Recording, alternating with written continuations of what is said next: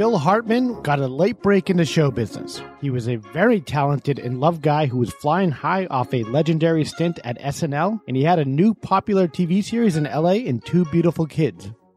So all of America was shocked when they heard Phil was shot to death in his sleep in the late night hours of May 28, 1998. What the fuck happened? This week on Death and Entertainment. Live from Los Angeles. 911, what is your emergency? Here in Hollywood now. 2 counts of murder, Injury and death. Oh my God! Shocking new details that has stunned the entertainment world. This makes me a little nervous. The hair stood up on my arms. Just like in the movies. What do you call this thing anyway? Death. In entertainment. Hello, hello, hello. What's up? What's up? Bringing back the 90s all in this episode. Yeah, you know what? That's when it was hitting in 1998 when all this went down. It was. Big Super Bowl ad. It was the worst moment. The worst. Yeah, I think that's why the terrorists decided to do September 11th. Yeah. Because they replaced the damn Budweiser frogs with those guys. And then I think Woodstock 99 was the cherry on top, and then they green light. Yeah. Oh, welcome back to another Death and Entertainment, everyone. My name is Kyle Plouffe. My name is Mark Mulcairn. And I'm Alejandro Dowling. You might remember me from such driver's ed films as Alice's Adventures Through the Windshield Glass. Wait, what? wait a second. I'm totally blindsided. I'm not. This is great. What is going on here? That's a Troy McClure. Oh! Troy McClure. Hi, I'm Troy McClure. Yeah. That was great. You did such a spot-on voice of that. I should have gotten it. What was I thinking? Yeah. Yeah, this episode is highly sought after by a number of listeners. They wanted us to cover Mr. Phil Hartman. A lot of people shouting out and saying, hey, why don't you do Phil Hartman? We're like, oh, well, here you go. On it, buddy. Yeah, we're on it, and here it is. Now's the moment we're going to fill it up. Let's go. Oh. We're going to fill you in. Alejandro's been dying to say that line, and Kyle's been dying to say that. We're going to fill you guys up today. Huh? Yeah, we're going to fill you in with what happened in May of 1998.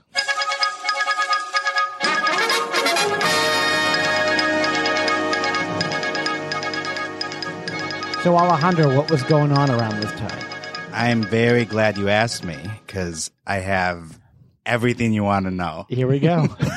Everything you always wanted to know about the weekend of May 28th. We're going to fill an hour of just talking about the pop culture around 1998. The third most popular song on the Billboard chart this week, You're Still the One, Shania Twain. Oh, that was a big song. Yeah. I thought she was pretty hot. Yeah. Oh, yeah. Pretty attractive. I don't know if I'd make that noise. But oh, maybe that one. I'm a construction worker. Yeah. He's catcalling women in 1998. Yeah. Oh, my God. Yeah, if Shania had to cross the street in Brooklyn in 1998, that's what she would hear. And that's when she's like, that don't impress me much. That's like a woman. Yeah. Ooh. Yeah, Al Pacino's working construction there. Great ass. Yeah. Look at the gams on that girl. Oh. Aye. And I like you singing, too. Yeah. All right, Al, get back to work. Oh, why am I working here? I'm in Devil's Advocate. Yeah, that was this movie at the time, right? Yeah, I was watching that last night. Not even in preparation for this, but just... Oh. Yeah, why would it be in preparation? That's a good point, too. I should be watching a Phil Hartman movie. Number 2, My All, Mariah Carey. Okay. I don't know if I remember that one. I have no clue. Sounds like a B-side. My All. Yeah. Yeah, that's exactly sure. Yeah. Number 1, though, you will definitely remember, this was the summer jam of 1998. Any guesses? Hard Knock Life. Hit me, baby, one more time. Oh, it's too early for that. Really? Yeah. Is it Smash Mouth? No. NSYNC or Backstreet Boys? I'll give you a hint. Back. Nope. All right. I think that was the same summer, though. Okay. I'll give you a little hint. The song starts out like this. I wonder if she can tell if I'm hard right now. What the fuck? What? What? There's like a speaking part during the song. Yeah, that's how it starts out. Is it Hardball? The Way? Baby, when we're grinding, I get so excited. Oh, yeah. Is that Jodeci? You're dancing too close. Too close. Yeah. Yeah. Next. By Nax, yeah. Right? Yeah. Great song. Great song. And the Summer Jam that Yeah. year. At the tail end That was of a big one. some great R&B 90s stuff Yeah. that Yeah. happened throughout the 90s. 112, Next, B2K. Jodeci? B2K might have been after 2000s, but yeah, Jodeci, Yeah. Mhm. big time. What was the one? Casey and JoJo. Casey and JoJo. What was the one Teddy Riley was in? Was that oh man, this is gonna kill me. I don't know who Teddy Riley is. I don't What? Know. Sounds like a Bruins player. I can't help you either. But it was also Fucking Teddy Riley with a goal. Teddy Riley up the left side. No, he was in a band. In the Blackstreet was the name of the band. Oh, Blackstreet. yeah, and yeah. Dr. Dre featured on that. Yeah, he sure did. No diggity, right? No No doubt. diggity. And what did Next do next? I have no idea. Nothing. Yeah. They were all like boy bands, but under, they were all generated by music producers and executives and stuff. So. Yeah, they were named after what people screamed when they got on stage. Next! Nice. Cal's going to be at Rose Battle. Supernova Comedy this week. And stuff like that. Okay, let's hop over to movies. Let's not? do it. Number 3, Deep Impact Wow. with Elijah Wood. This was around the time where Deep Impact, and then there was another asteroid Armageddon. movie. Yeah, Armageddon, but something else. And then there was like Dante's Peak and another, The Volcano. Yeah. Like they're all, it's so dumb what Well, Hollywood does. they've been doing that for years, even before that. Once they know these people are coming out with that, they're just competing with them. We're going to make our volcano movie. Yeah, it was like the Lambada and the Forbidden Dance. This is a dated reference. I'm looking at you, Alejandro, to help me out here. I'm sorry. I'm failing you. I can't help There you was out. 2 movies that came out at the same time. One was called The Lambada, and Okay. one was called The Forbidden Dance, my which was about the Lambada. Really? Yeah, and they came out like the same year. So What God. year was that? Sid Haig was in it. Oh, sweet. Sid Haig. I'll have to see this. Jeff James, Barbara Brighton. Okay, This is the Forbidden 1990. Dance. 1990. Yeah, Got okay. it. So I'm going way back. Lambada, I've heard of. Yeah. Forbidden Dance, not so much. Okay. Lambada. The Forbidden Dance of Lambada. And then number 2 is a movie do you have something more to add to it? We're getting in flagrante with the Lambada. Oh, Flagrante coming back, first time of the pod. Lambada. Yeah, Flagrante. I said La Bamba. I know. I was just gonna say that. I'm like, I've seen La Bamba. Kyle can only take one law thing in his mind at the same time. Look, if Lou Diamond Phillips isn't in it, I'm not Oh. interested. Yeah, I'm done. Was there Phillips heads out there? Yeah. A screwdriver. Yeah. Number 2 is a movie we recently discussed. Ooh. Let's see if you can guess this one. I'll give you a hint. Okay. The director did a certain trilogy we talked about briefly. Wow, that's so vague. Trilogy. His first directorial effort starred a recent subject of ours. And you like this movie a lot, Mark. You said so. Oh wow, but I like a lot of movies, so I don't know. He has a good eye for directing. Oh, Forrest Whitaker. Yes. Oh, okay. Hope Floats with Sandra Bullock. Wow. I didn't. Based on all that setup, I did not expect that one bit. Wait, what trilogy did he do? Okay, he did Waiting to Exhale with Whitney Houston. Yeah. Then Hope Floats with Sandra Bullock. Yeah, but they're not connected. Then First Daughter with Katie Holmes. Are you saying they're all in the same universe? It's his trilogy. It's his Star Wars. It's the Forrest verse. Yeah. They're not connected movies per se, but he directed all 3 of them and he never directed another movie after Some would First say Daughter. trilogy have something to do with the same theme or Progression something, of or story. characters. Yeah. Some directors have like the New York trilogy or something Yeah. where it's movies that have the same sensibility Okay. put together. Yeah. This one just has the same director. Forrest Whitaker. Yeah. the great Forrest Whitaker. Yeah. Yeah. Amazing. Okay, well, number 1 movie, Size Does Matter. That was the big campaign that they were running. Godzilla? Since, yes. Oh my God. Awful movie. Yeah. For Awful. 6 months, they ran that campaign. Size Does Matter. Yeah. And the P. Diddy did the song. Oh, yeah, Come With Me. Come With Me, which Yep. is they stole a Led From Zeppelin. Led Zeppelin, yeah. And Jimmy Page was in the bad video for the He bad sure movie. was. Yeah. Yep. Come What with a me. sellout. Dun-dun-dun-dun, dun-dun-dun, dun-dun-dun. Come With Me. Bloody FM presents Hometown Ghost Stories, a paranormal podcast that investigates a new town every week, bringing you all the hauntings, from haunted houses to castles, bridges to asylums, wandering spirits to demons. Over 100 episodes covering different towns all over the world. Tune in to Hometown Ghost Stories live on YouTube every Tuesday night at 9 p.m. Eastern or on any podcast platform and find out if your hometown is haunted. Crap. And has one of our subjects as well, Matthew Broderick. Yeah. Oh, yeah, main but character. We Yes. did the Broadrisode. Yep. Right. Very early on. This was a decade after he killed somebody. 2 people. Murdered someone. That is crazy. That was only 10 years. Well, That's my nuts. my hot theory in that episode, and you can go back and listen to it. I said that's the reason why he was doing shit movies like that, because he still had that stigma of Yeah. having killed that family in Ireland. Wow. Yeah, and the girl that was in it with him, Maria Patillo, she didn't really do another movie after that at all. Really? Yeah. So that movie was really certain death. It killed a for lot of people. You never saw him for a couple of years Yeah. after that. Yeah. Not in a big movie like Yeah. that, not as the star. Wow. Yeah. Wow, was that a crap movie? It's like someone was driving a car on a Ireland highway and took out his career with Godzilla Yeah. to use a. Jesus. It was a wreck. It was a wreck. I would rather drive with Matthew Broderick through the Irish countryside than sit through Godzilla again. After he may or may not have had a couple drinks. Who knows? Oh, he was loaded. Who We all knows? know Hey, he was well, we loaded. can't say that legally. but- I'm excited to see Godzilla at the time. You know, I'm a kid. Yeah, of course. I had like the Burger King cup, you know, whatever. Yeah. And I go to see the movie. All you see is the tail. Oh, really? I never even saw They it. never even show Godzilla in full daylight. I mean, they show him. You know what? Oh, he's pushing back. Let's not get into Devil's advocate here. Oh, no, we already talked about Devil's advocate. Oh, yeah. Oh, what are you talking about? My movie? it. Nice tail. Keanu Reeves. Got a great tail. Get your head all the way up its goddamn ass.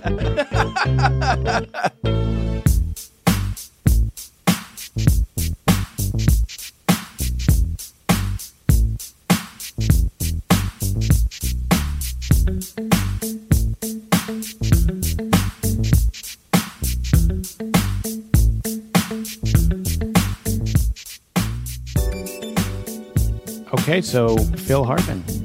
Let's get down to it. The early life of Mr. Phil Hartman. Let's do it. Yeah.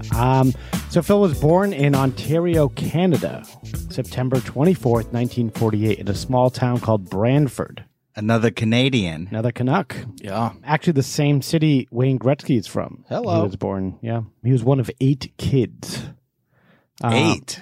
8. Wow, I didn't know that. Yeah, that's a big family. I guess he was a middle child, which made him like more apt to like want to Performative. perform and get attention and do all that stuff. Yeah, his family like moved around a lot. The Hartman family, they moved everywhere. They went from Canada to Lewiston, Maine, then Meriden, Connecticut, and then eventually settling in LA when he was about 10 years old. So they were Rolling Stones. Pretty much. I don't know what the dad did for a living, but it must have allowed them to move around a lot like that. Yeah. It looks like they slowly moved their way down towards California. It's an odd selection of cities to go. Like you're starting in Canada, then Lewiston, Maine, then Meriden, Connecticut, then like, oh, Los Angeles. Why not? Yeah, Such a big it's a jump. big jump. So his formative years, as you would call it, started in L.A. I guess he was a very popular kid, like right away. You know, usually if you go to a new school, like it destroys your entire life if you pop around like that. But I guess like he was just, I think that's when people like learn to be funny, when they move around a lot and they have to like Make friends fast. ingratiate themselves with new people all the time. Maybe that's what happened with him, but he was like very good on his toes. He was the class clown, like everyone loved him. Talk your way out of getting shoved into a locker. Yeah, pretty much like, yeah, I'm sure there's always going to be bigger kids and like you just got to get your way out of it. Yeah.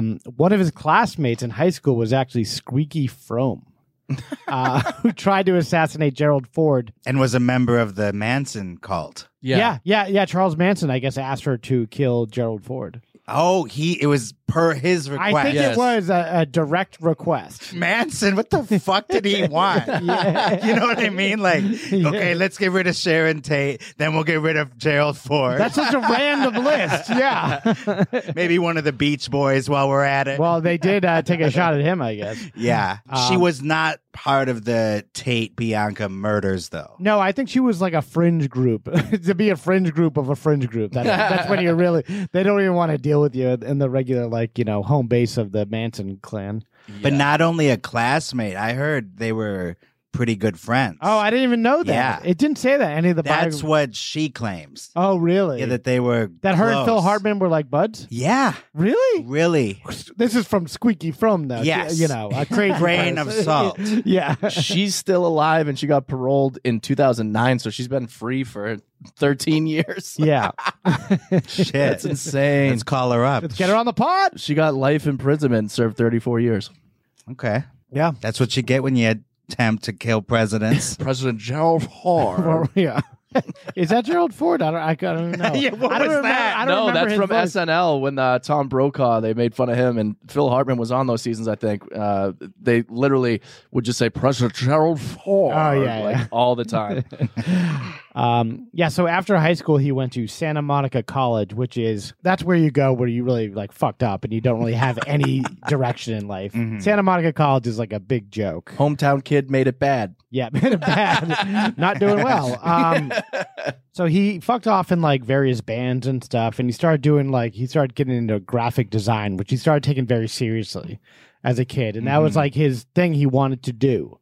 He started making album covers. He did a bunch of them. I guess he wound up eventually at Cal State to pursue graphic design after years of just fucking off. In his early 20s, all right, I got to do something with my life here. Yeah. He got married to this woman, Gretchen. I don't even know anything about this marriage. It was a quickie. It didn't even last 2 years. Most of his marriages, wow. No spoilers here, but don't last too long. He should have stuck with the first one. I guess so. Yeah. He would still be alive. I can't imagine a woman under 95 years old named Gretchen. Yeah. It does sound like someone that survived World War II or something. Yeah. Gretchen Mull, remember her? Yeah. Yeah. She's in Yellowstone. She's in. She is. She's got a very, very small part. Oh. Actually, the weird thing, it's a cutback to 1997 that she's in. Whoa. So oh my God. Phil Hartman's still alive. Yeah. I do agree with you, though. It is an old lady name. Oh, yeah. Gretchen. You never see anyone named B anymore. Yeah, BEA. Like B. Arthur. B. Arthur. Yeah. I wouldn't fuck that name with B. Arthur's dick. Hello! Real quickly, back to the graphic design thing. Yeah. Yeah, he did some major album covers. Well, yeah, I noted that here. He Horse with No Name from America. Yeah, he did shit. for Yeah. Poco. I don't know if you know, but I guess that was big in the 70s. It's a very minimal drawing of a horse, and I recognize that it's a kind of iconic look. Yeah, he was talented. He did one actually for Crosby, Stills, and Nash. I think when they dropped Young. When Neil Young's someday I'm gonna take my music off of Spotify. Yeah. So therefore I'm out of this band. But they actually the band dropped Phil Hartman because they didn't even give him credit for doing the album cover after he did it. Wow. He said he found it funny later that they refused to give him any credit for that, which is, good sense of humor. Yeah. Just kind of rolled off his back. Those weirdos. Crosby, Stills, and Nash, they're a bunch of weirdos anyway. Yeah. Yeah. So Phil's still fucking around. He's still doing some graphic design, obviously not getting paid a ton. In 1975, he decides he needed more creative output in his life and enrolled in his first class at the Groundlings in Los Angeles. World famous improv. Now the world famous, but this is a year after it starts. Mm-hmm. So it's founding members there, yeah. Yeah, the founding member, it was founded, but it was still new. So he just goes up on stage for the first time. You could just jump up on stage there, I guess. That's crazy. As people just kind of, because he was in classes and they're like, yeah, this guy's good. So they just let him do stuff. And then very quickly he becomes a regular player at the Groundlings, which if you try to do it now, you're like, good luck. It's like $3,000, and 20 years later, maybe you can talk to a member there. Right. You go bankrupt trying to get in one of the improv troops nowadays. Yeah. I would stop putting their cigarettes out on you. That's your only reward. The pain kind of stops. I was shocked actually at Quentin Tarantino talking on Joe Rogan. I think last year said he had actually done all the classes at Groundlings, and he's like, and the writing classes, sketch writing, like when he was younger, and he's like, he saw the painting on the wall that like it was kind of a scam, and like you had to keep paying to get more and more into it. I never even took one class. Yeah, comedy Scientology. Keep moving up. Well, it kind of is. I took the I.O. program in Chicago. Oh, you did? Okay. And it led to a brick wall. I did too. I took I.O. improv, and I think it's just a cheaper way to get the same result. Yeah. I did UCB sketch and improv in New York. and did it also lead you to a brick wall? Pretty much. Okay. Yeah. And not even a wall you can perform in front of. Yeah, the theater's gone. Same with I.O. Chicago. Yeah. Good riddance. The house that Kyle did not build. Yeah. He almost destroyed it, actually. There should be a memorial there one day. Kyle Pluth took classes here once. I have a link. You sure a little do. thing about his early days at the Groundlings I wanted to play here. Phil Hartman discovered that there was this place just starting up. It was an improv troupe called the Groundlings. Hi, I'm Rhonda. This is my pit bull, Leroy. It's an improv comedy sketch group. They teach classes. I thought you told me Julia Sweeney. I did it one time before I met Tyler. Jessica. Only twice. For an actor to take a Groundlings class, it's a great thing because you have to work without a script. Tim Stack. Nightstand. And they would grow into this improvisational juggernaut that schooled all kinds of famous folks, including Will Ferrell and Sherry O'Terry, and or milked SNL people folks. For millions of There's dollars. many varied careers that came out of the Groundlings, and people want to make money. Mostly you want to survive. You want to quit your job as a waiter. In 1975, I saw the Groundlings. Look at that fro. Yeah, he had It was somewhat of an epiphany. I realized that I had to do this just to get some extroversion into the equation. They'd ask for an audience member to come up. Then I was backstage. And Phil all of a sudden leaps up. He was just an audience member. Wow. I never saw an audience member come up with that kind of excitement and energy. It was like a hurricane hit that stage, and I mean in a good way. Yeah, we got what you meant. You know what I mean? We weren't confused. Yeah, he was amazing. Fucked it all up. Yeah. He was a hurricane. He was throwing chairs down and breaking glasses. Yeah, cost us a lot of money. Irritating. He took a hammer to the stage. It was crazy. So yeah, he did that for like a couple of years. He used his skills as a graphic designer to pay his way through the classes. So he did a lot of like their early days of like doing their logos and stuff at the flyers and whatnot. Yeah. By the end of the 1970s, he's considered one of the leading cast members there. So he's like running the joint, basically. There he met two future close friends and collaborators, John Lovitz, Pee Wee Herman. These two would play a huge roles in his life and career. A.K.A. Paul Rubens. Yeah. Paul Rubens, yeah, a.k.a. Yeah. It's hard to separate him from Pee Wee Herman. A.k.a. porn theater masturbator. Okay. We don't have time to get into that again. Yeah. We really don't. Then we'll talk about Jeffrey Jones. We don't have time for that tonight. Although we do always love to revisit the Jeffrey Jones absolutely thing, but we'll save it. Nine times. Yeah. That's how many times I fucked you. That's how many times I came to you in the airport bathroom. So his first TV appearance was actually The Dating Game, where he met a girl who would later stand him up for the date. So just to give you an idea of what his love life is going to be like, or is. Tumultuous. They say The Dating Game was a rite of passage for all the up-and-coming actors from the 70s. Yeah, you'll see like Steve Martin and like, you name it. Everyone does it and stuff. And Rodney Alcala, a serial killer. Really? Yeah. He was on The Dating Game and won. Thank God she had a bad feeling from him, and they really? didn't do the date. Yeah, maybe Phil Hartman was giving out that serious. Yeah, exactly. Yeah. So yeah, he started doing commercials like this one we have right here. Do you have ice hockey by Activision? Think you're ready for it? I'm ready! Switch to decaf, Phil. Yeah, he would bring just an intensity to any role. He's nuts. Pee-wee actually got him on doing Pee-wee's Funhouse for a while. They started that on stage, and he brought up a character, Captain Carl. Oh, hell yeah. Yeah. This led to an HBO special, which was Phil's first time, I guess, on HBO. He was able to reprise his Captain Carl role.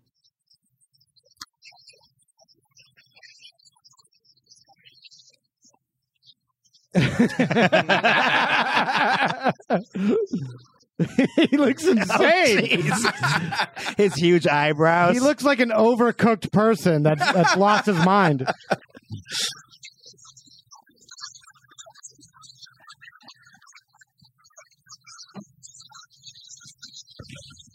Okay.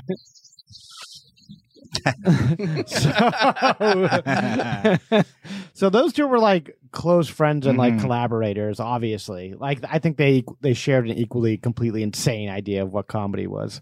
Going on in the 80s, he started getting a ton more like small movie and TV roles. Most notably, he was in Cheech and Chong's next movie in The Smurfs. Yeah, very strange stuff. Yeah.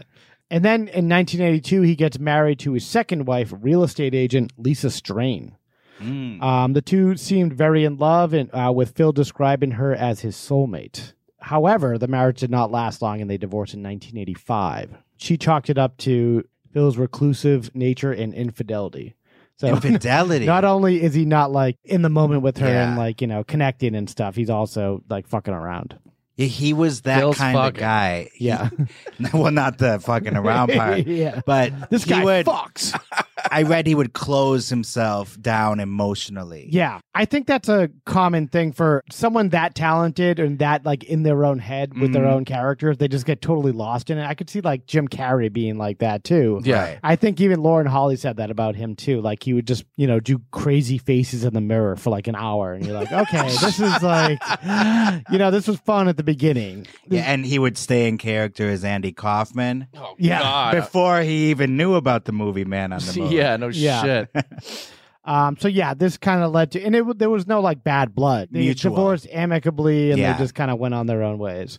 By the mid 1980s, he's fresh off a divorce. He was starting to get frustrated over like the state of his career. He's still doing stuff like by any means. Like anyone I know, they'd be like, "Oh my god, this guy's doing movies and TV like crazy." And the commercials. Yeah, the commercials. Yeah, you can make bank, and especially at this time when there's only 3 networks, and you can make so much money off these fucking commercials and movies and stuff. But he wanted to be famous. He wanted to be recognized for his art, and he really wasn't. He was just kind of a bit player in a lot of shit. All his friends were surpassing him. Like Pee-wee was a superstar for his show. John Lovitz had just got hired by SNL. After their disastrous 10th season, the show was almost canceled. We've talked about this before with Charles Rocket and stuff. Yeah, that, just to remind you, that season, the one that you're talking about where John Lovitz joined first, that would have been 85, 86. That was the first season where Lorne Michaels returned. So that was the disastrous season with Robert Downey Jr. Yes, yeah, and I guess when he got there, they fired all those people. They fired Robert Downey Jr.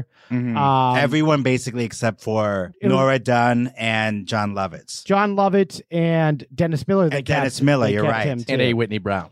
Why A. Whitney Brown? I don't know. I know. That's what I was thinking. I thought of A. Whitney Brown he one didn't time. even do like the Weekend Update. Like that was Dennis You're Miller. a star, A. Whitney Brown. I was thinking, like, what the hell ever happened to that one guy, A. Whitney Brown, from the 80s? He's not even verified on Twitter, but he's on Twitter. Oh, is he? And like people like his stuff. I see it once in a while. I'm like, because he was on the original Daily Show too. Remember? Yes. That? Yep. A little bit. Yeah. That's how I first knew him, I think. But why keep I him? don't know. Maybe Dennis Miller liked him. Yeah. Hey, babe, I like that guy. Hey, Yeah, babe, they didn't fire me. Let's build a show around Dennis Miller for some reason. Like the Great Wall of China, babe. I'm like Baryshnikov on like Sunday night dinner here. Insert obscure film or literary reference. I did like the Dennis Miller show, the one on I HBO. do find him pretty funny. Yeah. When he's at his best, right? When he's at his best. When he's, and he's not going right wing and just kind of like, you know, hey, the liberals are fucking up my ass, babe. You know, just talking about that shit. When Norm Macdonald was just calling David Spade gay. On the show, yeah. Clips they went on the show together to promote nothing. Talking about nothing, and all of a sudden he's just like, yeah, just like this guy likes to suck guys' cocks. Hey, guys, sucking cock over here. And David Spade's like, okay, why'd I come here? His fever dreams. He would just fucking lambaste David Spade. David Spade came on his Netflix show like before Norm died. Yeah. And David Spade's like, what am I doing here? You're supposed to be nice to the guests.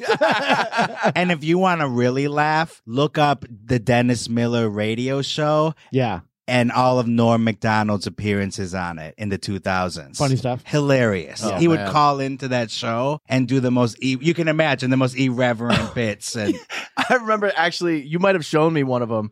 And then he's like, yeah, comedian. He just bombed with like a few other things. And he's like, all right, comedian Norm Macdonald. He's like, I don't even know if I could say that anymore.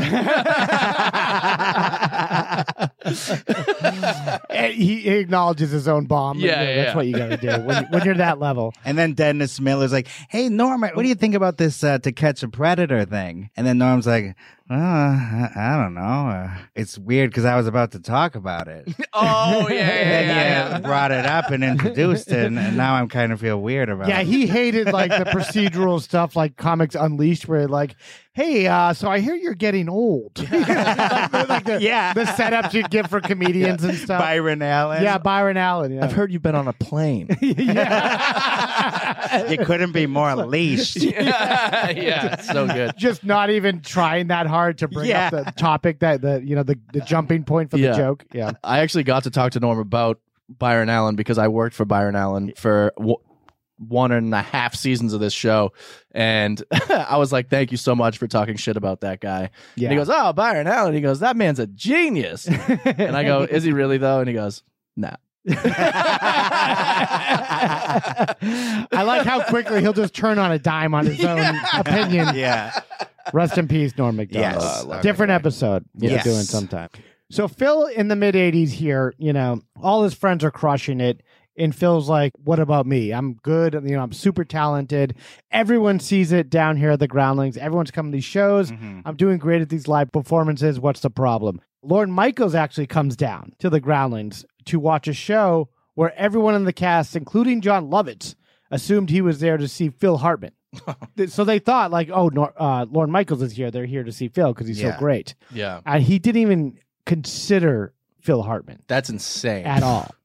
He had no interest in him and hired John Lovitz instead. And it could have been an age thing because Phil's, pushing like 35 at this point. And I've heard other people talk about, SNL with Lorne.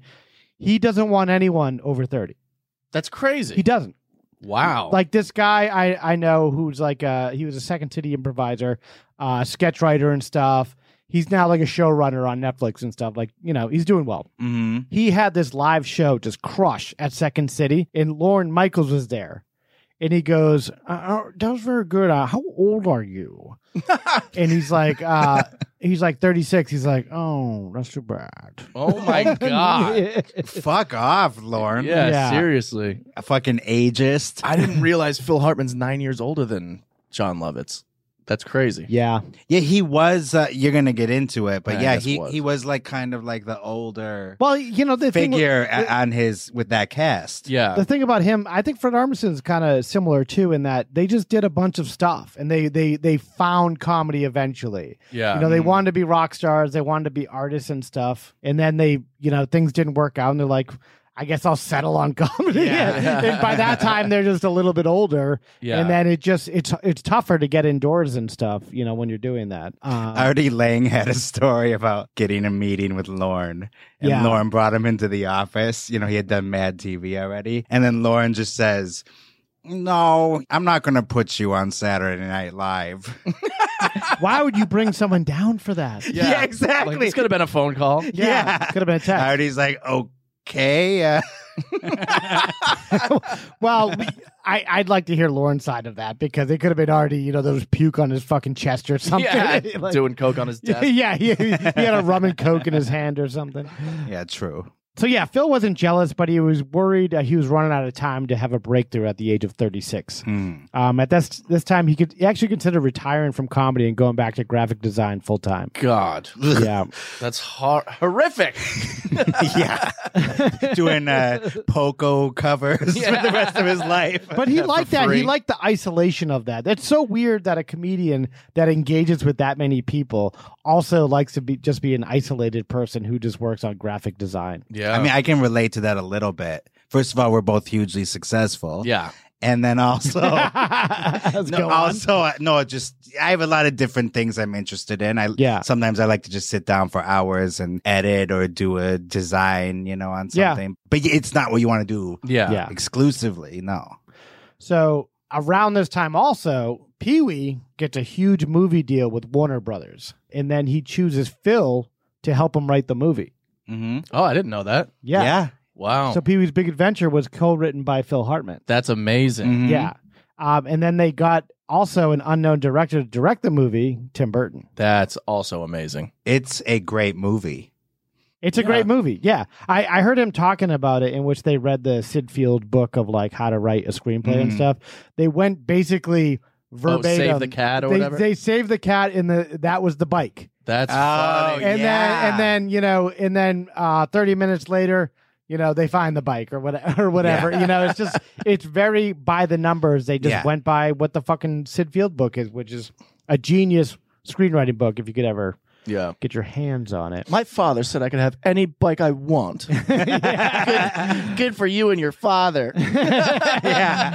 That movie, I like the attention to detail they have in that. Like when he's like the toast and the eggs and stuff. And the entire contraption that he has set up. It's crazy. So influential too, comedically. Yeah.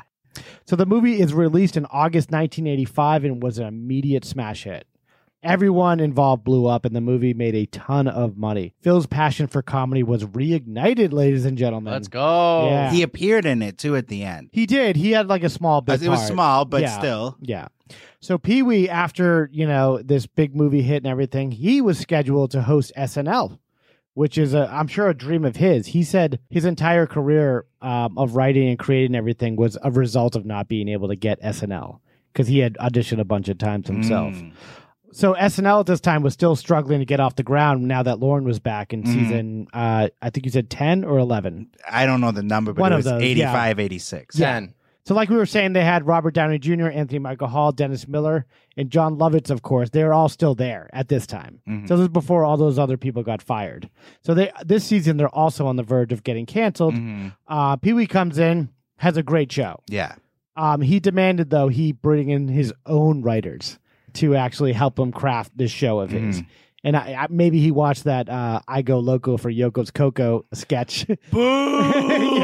or something like that. But yeah, he brought in Phil actually come right for the SNL show he did. Oh, that's awesome. And it is a funny episode. I've seen it. Yeah, I think I don't know if I watched it as a kid, but I was like too young to actually, acknowledge something like that. But he brought in Phil, and Lorne was able to see how funny Phil was in the room and how great he was at like dealing with the cast and crew there. And he's like, oh, okay, this guy's all right. It aired on November 23rd, 1985. It was a high point of a very abysmal season of SNL. So after that, Phil goes back to work on Pee-wee's Funhouse with Pee-wee, and he still does the Groundlings live shows and stuff. So he's back to LA, still doing that, still kind of grinding away at the Groundlings and stuff. Eventually, though, things start to break down between Phil and Pee-wee while they were working on the new CBS version of Pee-wee's Playhouse. So they got a brand new version. Before it aired, they did the HBO thing, they did the stage thing, and I think this is the first time they actually got a major network behind them for Pee-wee's Playhouse. Phil thought Pee-wee should like start doing new characters and stuff. He's like saying, dude, you're going to burn out on this character. You're going to kill it. Everyone's going to be like, we don't want to see Pee-wee anymore. And Pee-wee's like, oh, no.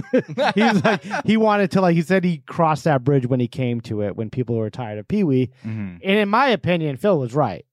Oh, for sure, yeah. Yeah, because the second movie, The Big Top, no one gave a shit That about. was not good. I had it on VHS, and as a kid, I loved it. But okay, still definitely not as good as. Well, Big you were Adventure. eating paint chips too. So. It was fine, but not a Pee Wee movie. Yeah. He was serious in it almost. Yeah. Yeah, he didn't give a The shit. chick was hot. Yeah, Was who it, was that? Penelope Ann Miller? Yeah, was that her? From Carlito's Way, I think. Oh, fuck. Oh, no, Valerie Golino. Golino. Penelope Ann Miller's in it, too. But you're talking about the girl from Hot Shots. Oh, she Yes. was Yes. Yeah. she was something in the 90s. I Her lady- loved Hot Shots Part Duh the most. Yeah. There's some scenes in there, let's just put it that way. Yeah, dude. Were very exciting as a kid. Yes. She was beautiful. Yeah. So She friggin' still gorgeous. is, actually. Really? I saw her on the morning show recently. I don't deny it. Yeah. She Yeah, has gray hair now, but still. Yeah, what else was she in? She was in a bunch of stuff where she was just like, She has a Beautiful. memorable part, to me, memorable, in Yeah. leaving Las Vegas at the beginning. Really? Nicolas Cage is like talking to her and he's slurring. That's her? And then she's like, maybe you shouldn't drink so much. That's her? Yeah. Holy shit. And she was Susanna in Rain Man, too. Right. Oh, yeah, Rain Man. But Hot Shots Part Duh, that's my favorite. Yeah, for sure. That's where she stole your heart. Oh, now there's a movie. Yeah, she had the underwear like locked on her. Yeah, it's so good. That was the Zucker brothers, right? Or Zucker. Whatever. It was one That of the camp of It was Pee- that yeah, camp. yeah, Yes, yeah. exactly. So yeah, Pee Wee's like, oh fuck you, and then and they just had a rift. They just split. After they had this fight right in the middle of the show in 1986, Pee Wee kicks Phil off. So Captain Carl, as a character, is gone. Wow. And replaced by Cowboy Curtis with Lawrence Fishburne. So Oh that's my why God. when all of a sudden that show, Captain Carl's just gone. Yeah. And Phil Hartman's gone, and then comes on Lawrence Fishburne or Larry Fishburne around that time. Oh, is that what he went by? Yeah, Really? he was Larry first. I didn't know that. And in Deep Cover, I think he's Larry, and then eventually after, I think Searching for Bobby Fischer, it becomes Lawrence or something. Wow. What's Love Got to Do with It? Is that what it was? That's when he really became Lawrence Fishburne. So after that, Phil and Pee Wee never speak again. Ever. What? Yeah. Holy shit. Are you sure? Didn't they speak maybe a little bit at least? I do not think so. That Oh. the biography I read said they never spoke again after that. What do you think? Oh, no, I thought maybe they kind of patched things up a little bit, but maybe not in person. Maybe they just had a phone call or something. I don't know. Yeah, they never put it back together. I still don't speak to Paul Rubens. Hartman said in 1996 we had a falling out and never put it back together. Oh, well, there you So go. that's right before he Yeah. died. I stand Okay, corrected. let's not give away the ending here. All I was going to add to that was that Phil feels like he co-created Pee Wee with him and that he was wow. cut out I can of see that. a lot of money. Ooh. Oh fuck! Yeah. Well, the CBS show went on for a couple of years, and that was pretty lucrative. Well, think about it this way. He helped Paul Rubens develop the character at the Groundlings. Yeah. And they did the HBO live show and the movie. He was very much a co-creator of Pee Wee. Just as your friend, why wouldn't you throw him a bone? Like, I'd toss somebody some money if they fucking help me make this mega character. And you co-wrote it. Co-wrote Yeah. the movie, which was the biggest hit of all, Yeah. the biggest moneymaker of all, the Pee Wee, shared universe or whatever. To me, it's either greed or a legal position to be like, oh, if I'm giving him the money, then I'm admitting that he deserves way more and he could sue me for it. Yeah, probably. Yeah. At that point, Paul Rubens is making a shit ton. I actually have a later interview from Pee Wee Herman talking about. I think they did another stage thing of Pee Wee. He's been trying to bring back Pee Wee forever. He tried to do a movie in 2016 with Judd Apatow, which went nowhere. No, they did. They the did movie. do the movie. No, but it also went nowhere. Well, it was on Netflix. Yeah, it went was on nowhere, Netflix. meaning like it didn't I don't think it garnered the attention that he wanted it to. There were a couple funny things in it, but it wasn't. You watched it? Right? Yeah, I Really? watched Of the- course. the second it came out. I had no clue this even happened. Yeah. Because There it was was more important things going on in 2016. We were under siege democratically by Donald I Trump. honestly think you would love it because it's about a townie that doesn't want to leave home at all, and there's a travel agent in town, and the travel agent's like, Pee Wee, don't you ever wonder what it's like outside the border of this town? And he just goes, no. Maybe I will watch it. but it followed years of rumors of Pee Wee movies and specials. So yeah, it was like a curiosity when it finally dropped. And they did in 2009. is when they did a revival on Broadway. Oh, they did. for Okay. Pee-wee, Yeah. So and that was successful, I believe. So this he's talking about that and referencing the Phil Hartman Captain Carl. No, the Captain Carl part was, which was originated by Phil Hartman, was changed to Cowboy Curtis. So Cowboy Curtis is now the love interest in the show. When you first... And actually it's being played by an actor named Phil, so it seems very... He refuses to talk about Phil Hartman at all. That's what they want. Material that was Phil Hartman's material in the show, just kind of in a little bit of an homage because he was such a great person and close friend, and he was there at the very beginning of the show. And wanted more money. So therefore he had to go. He wanted too much money. Yeah. Au revoir, Pee-wee, as I say. Post Pee-wee, Phil Hartman's back out on his own, and he's doing small bit parts in movies and TV like he's been doing for years and years. He had a small part in the movie Jumping Jack Flash with Whoopi Goldberg. Nice. Before she was pro-Holocaust. And Lorne Michaels' actual own movie, he was in also Three Amigos. So Lorne Michaels, so he had some good exposure to Lorne there because he wrote that movie and produced it with Steve Martin and Chevy Chase. Yeah. Directed by who? John Landis. That's right. Yeah. Nobody died A lot of crossovers that we know of. So then Phil's life would change forever when he auditioned for SNL's 12th season. This was the only time he actually auditioned for Lorne.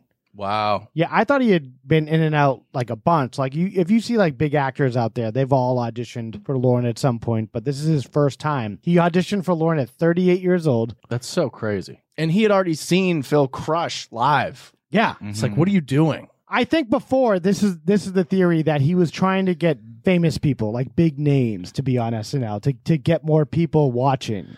Robert Downey Jr., I guess. Yeah, and Anthony Michael Hall. So people have at box office kind of proof that they were, people are going to watch them, but they're not really comedic players. Their movie, like they really need who's the director of Weird Science and stuff. They need like John Hughes to really shape their performances because these guys aren't smart enough to do it on their own or come up with their own sketches.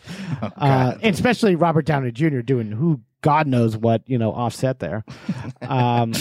So yeah, like we were saying before, this is the year they just kept Dennis Miller, John Lovitz, A. Whitney Brown, and Nora Dunn. Lorne wanted to go with more improv people.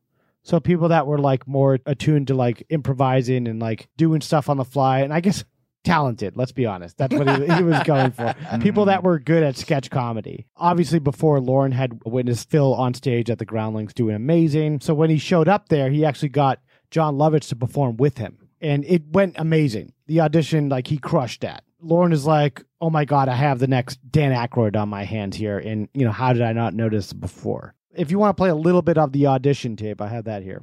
This is my favorite character. His name is Chick Hazard. He's a hard-boiled private investigator. Smoking a real cigarette. Right in 30 Rock. It was midnight when it happened. I was parked in front of Four Fingers of Bourbon at the Swanee Club on La Brea Avenue. Most ex-flyboys were making babies and buying refrigerators. After my POW experience, I'd rekindled a relationship with two old pals, Jack Daniels and Jim Beam. Okay, you're was hired. Rapidly going down the porcelain convenience. I could barely afford cigarettes, whiskey, and food. Looked like the food was going to have to go. On that particular night, I was dancing cheek to cheek with a tabletop. I lifted my head, and she walked in. She was the kind of blue-eyed blonde that Hitler based his racial theories upon. Statuesque, like Lady Liberty. But I figured I'd be the one left holding the torch. Okay. Yes. Sounds like he's describing his future wife there. Yeah, I know. No kidding, right? Yeah. He crushed it. He just did an amazing job. And Lorne's like... when Lorne says, he thinks he found the next Dan Aykroyd, I'm like, let's be honest, it's a little bit better than Dan Aykroyd. 100%. Yeah. I think that's a shot at Phil Hartman. But Dan Aykroyd did have... No pun intended. He had a better film presence, I think, Dan Aykroyd. You're right. Yeah, maybe. It's a different skill. That's true. Yeah. I always felt that Phil Hartman never translated very well on the big screen. To film? Yeah. Yeah. He really... There's not a... We'll get into that, but Yeah. That's just my opinion. Yeah, I don't know. I think he could have. I think they could have found something for him eventually. And I think he was kind of pivoting in that direction when something happened. But we're not we're not there yet. When Too Close came out. So Phil comes on right away. He's like crushing it with these awesome characters. Does a great Sinatra. He does a great Bill Clinton. Hilarious. He does a great Reagan. He does everyone amazing. Let's remember, this is still the Reagan administration. Yeah. He's there for 8 fucking years. Phil Hartman's there. Wow. I thought it was only like a couple years. It took me a minute to like realize a lot. Yeah. It was a long time. And he put his own spin on each one. Yeah. Because, a lot of people did Reagan. And then we all remember the Clinton. Yeah, his Bill Clinton was my awesome. God. I have do we want to do another video here? Yeah. Okay. Well, we'll do the Bill Clinton one. And The then McDonald's clip? Yeah. The best skit ever. This is my favorite one. And I didn't know anything about politics. I didn't know much about Bill Clinton until I saw this. All right, that's a quarter pounder with cheese. I like how they start at the counter when the main character's not even there yet. Yeah. I love when SNL did that. All right, boys. Let's stop in here for a second. I'm a little parched from the jog. Sir, we've only been jogging for 3 blocks. Besides, Mrs. Clinton asked us not to let you into any more fast food places. Well, I just want to mingle with the American people, talk with some real folks, maybe get a Diet Coke or something. All right, fine. But please, don't tell Mrs. Clinton. Jim, let me tell you something. There's going to be a whole bunch of things we don't tell Mrs. Clinton. Fast food is the least of our worries. That is the classic line. Yeah. Hey, how you doing? Nice to meet you. How are you? Oh, that's an adorable baby. What's your name, sweetheart? Her name is Shakira. Shakira. That means African princess, doesn't it? Oh, why, yes. Well, she certainly is beautiful enough to be a princess. Say, you going to finish these fries? The best. Yeah, like he goes on to like describe major political issues in the world by eating people's burgers and stuff and like, just taking it off their plates. Brilliant satire, right? But as a kid, I see it. I'm young. I just thought it was hilarious on its with own. him eating the food. Yeah. And he's just such a natural, even just as a any character. It doesn't even have to be Bill Clinton. He's just great at like kind of like doing whatever he's doing. Yeah. Iconic. Yeah. And his Ed McMahon, I still say that phrase all the time. Yes, you are correct, sir. You saw it, Johnny. Yeah. When he plays Ed McMahon, but he had like a fro? Arsenio fro. Yeah. Carcinio, yeah. When Carson was trying to compete with Arsenio Hall. That's dope stuff. That's very dope stuff there, Ed. But he got the nickname the Glue at SNL because like he could jump in there and just hold the entire show together. It didn't even matter. He was so good. Like maybe like Will Ferrell could do that too. Yes. Like, in later cast and seasons and stuff. Versatile, dependable. Yeah. Hilarious. Yeah, and this is when like SNL was just crushing it again. They're back. More than back. Dana Carvey, him, Ellen Cleghorn was on Unbelievable, just him and Carvey alone. Him and Carvey were the best SNL, I think, of their generation. Oh, yeah. You don't get better than them. And then add on your Chris Farley there, who actually came on maybe a year or two later or something. He was great. But, he just didn't have the professional aptitude of Phil Hartman. No.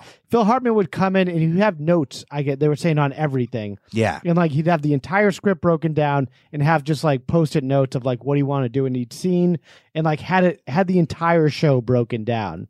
I'm sure Chris Farley just kind of rolled on there, hungover, just, like, screaming at people. Yeah, and I think, really, the top 3 SNL guys, Phil Hartman, Dana Carvey, Pete Davidson. Pete Davidson.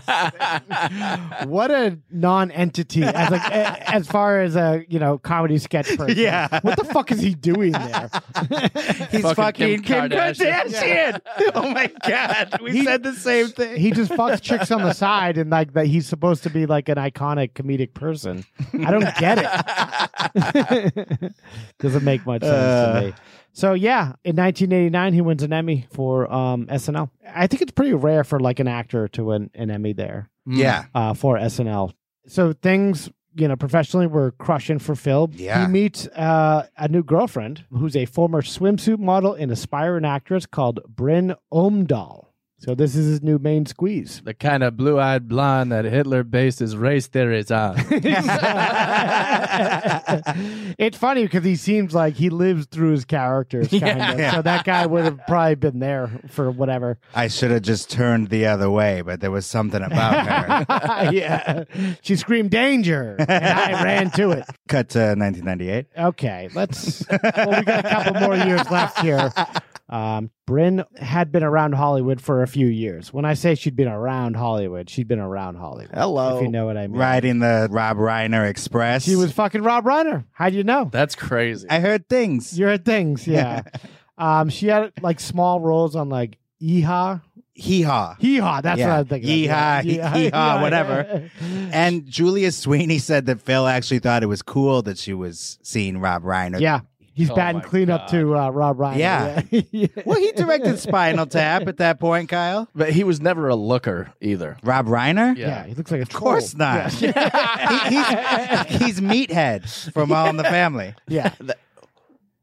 Wow. Kyle, the look on his face is stunned right now. He's like having Tell a me stroke. you knew that. I did not know that. He was the star of All in the Family. Are you joking? Shut the fuck up. No, I did not know that. Wow. They don't look at all similar. Yes, they one do. has hair and one is and there's fatter. Yeah. Yeah. That's what happened. Yeah, he's like tall and skinny. Age happens. Yeah, I guess. Well, this is after Bryn too, so maybe Right. she changes a person. And let's not forget that Rob Reiner was married to fucking Penny Marshall. I know, yeah. He's had some problems. Could you imagine? Never mind. I'm not even going there. Yeah. Let her rest in peace, for Christ's sake. Oh, she died? Penny Marshall? Yeah. So Bryn, she's big in the Hollywood scene. She's getting fucked up. She's doing a lot of coke. She even bragged to her brother, like, yeah, it's a great time out here. I'm doing tons of coke. It's a new drug. It's great. It's a new drug. Yeah, something like that. Like, God. And she was just out of control. So at some point she has to go back to Fargo, North Dakota, where she's from, to get clean and stuff. Right. She was from Minnesota. Yeah. Fargo, Minnesota, right? No, Or was that Fargo, North Dakota? Maybe there was just a really good rehab in Fargo. She's from Thief Rivers Falls, Minnesota. Okay. They talk similarly. Oh, yeah. I gotta go to rehab. Oh, no. Phil Hartman, my husband, he's a bastard. No, it's Irish. Now we're back with your family in Ireland. We can't have ya. No, Peter, we can't have you, Peter Hartman. But in the movie Fargo, remember it's Minnesota, but then Fargo's actually North Dakota. It doesn't matter. Yeah. They all say, yeah. So then she comes back to L.A. after these rehab stints, and she finds Phil, and they kind of fall in love. And they're like their boyfriend-girlfriend, and then they get married. A lot of people said she was hoping to get roles by her association with Phil. Yeah, of course. Yeah, she was an aspiring actress. Yeah. And it wasn't working out. Yeah. Even though she did turn heads at parties, it just didn't translate to a career. They wanted two very separate things. She wanted him to be like, hey, can you tell Matt Groening to give me a job on Simpsons? And he wanted her just to be a quiet stay-at-home mom and take care of the kids kind of thing. Yeah. And he liked having her by his side. Yeah. The look of it. Like they have this pretty wife. Hot damsel on his arm. Exactly. Yeah. He's like that character, the detective. Yeah. So either way, they kept going with this rocky relationship, and they had two kids, Sean and Bergen. When their son Sean was born, actually ex-wife Lisa Strain, the second wife, sent a letter congratulating them. That's nice. Yeah. For, the woman that, he divorced and stuff and kind of neglected and cheated on. Bryn wrote back some psycho letter to Lisa, threatening to kill her, and warned if she ever contacted them again, she would rip her eyes out. If she contacted her husband ever again. Oh, that's fun. Yeah, no issue there. Lisa asked Phil about the letter, and apparently he knew about it and said that the earlier drafts were worse. So he knows all these letters are being sent. I think she was just an insane letter writer. That's what she did. I guess Phil found a bunch that she had written to all the female SNL cast members, like threatening to kill all of them too. But they never got sent. Oh my God. She's just drafting all these letters, one specifically to Jan Hooks, which is very pointed, saying, I know you and my husband are fucking. I'm going to kill you. Yeah. I mean, they did play husband and wife a lot on SNL, but they're not having an played affair. Hillary Clinton to his bills. So then you know they're not fucking if they're playing those two exactly. They had great chemistry too, by the way, together. Jan Hooks. They were amazing. Hartman. Yeah, because she'd do when he did Frank Sinatra. Oh, and Jim Baker and Tammy Faye. Yes, that was the one. That was the best Jim and Tammy Faye Baker I've ever seen. When the mascara, crying. She's crying and it's running down her face. Yeah. Bryn was a total depressive maniac. She was out of her fucking filled mind. with rage, filled with jealousy. She drank and snorted coke. Insecure with a capital I. Yeah, she was very insecure and angry. She was pissed. Mm-hmm. See, I always had trouble believing that the glue, right? Phil Hartman, he seemed like such a level-headed guy from afar. Like, what do I know about him? But that he would be with this person, that he would say that about the letter. Like, wouldn't that be like a huge red flag? Like, Bryn, you cannot write these letters, much less send them. To my co-stars on this big show. Oh, yeah, that's just Bryn. Yeah, that's Bryn being Bryn. But that's how he dealt with the women in his life. But the couple, they didn't tell anyone about their issues. They kept it all like very quiet and like hush hush. They wanted to kind of show this idyllic marriage of, happiness and stuff. So a lot of people didn't really know about this, but also a lot of people did know about this and talked about it. Yeah. They'd argue and he would just kind of pretend to sleep. Yeah, well, he would just shut it out. He would go to sleep and like around nighttime, she would really start amping it up. Yeah. She would start getting hammered to the point that she's over the edge of just drunk and coked up and out of her mind. And she would just start losing her shit. And he's like, I'm going to go to bed. Yeah, that's how he dealt with it. Like, you go do that over there and I'm going to go to sleep now. Yeah. Because I'm the breadwinner and I have to get up and go to work and you're going to take care of the house and the kids. Oh, man, she must have loved that. Yeah. But all that aside, Phil's career is still going fucking amazingly great. He was doing a lot of voiceover work. The Simpsons. He was doing as The we Simpsons. Mentioned. Troy McClure, Lionel Hutz. Oh, it's so funny. Troy McClure. Hi, I'm Troy McClure. Lionel Hutz was like that nervous kind of like salesman guy. No, the lawyer. Oh, he was the lawyer. The sleazy lawyer that all his cases were Lionel Hutz. Borderline illegal. On the edge of illegal. He did movies like So I Married an Axe Murderer and Coneheads, which I love both. Oh yeah. So I Married an Axe Murderer is like one of those like Clifford that nobody really knows about, and the people that I do talk to that know about it are like instant friends. I want to be Betty's Barney. I believe I ordered the large. That's the best opening ever because you follow the cappuccino the whole way like a tracky shot. She broke my heart. Love. Like that the whole premise of that coffee shop is absurd. You just get up there and just do your spoken word poetry. And Phil Hartman played the ranger that was doing the tour guide stuff at Alcatraz. Oh yeah, that's right. And he says, "My name's John Johnson, but everyone here calls me Vicky." Hilarious. Really underrated movie. Yeah, a lot of great little parts. And it's where Shrek's voice originated in that movie. That's true. Yeah, the dad. Yeah, not many people know that. Well, Heat. Mike Myers. Dad doing was the Scottish. Was kind of based off Mike Myers' dad. Yeah. Mm-hmm. Go cry your head on your big pillow. They keep making fun of his head, the size of his head. Heat. It's the size of a melon.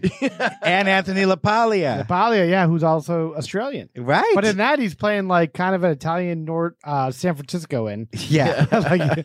Anyway, he plays a lot. He's a very talented guy. The movie has a certain feel, like a time and place. Yeah. So 1993. Yeah.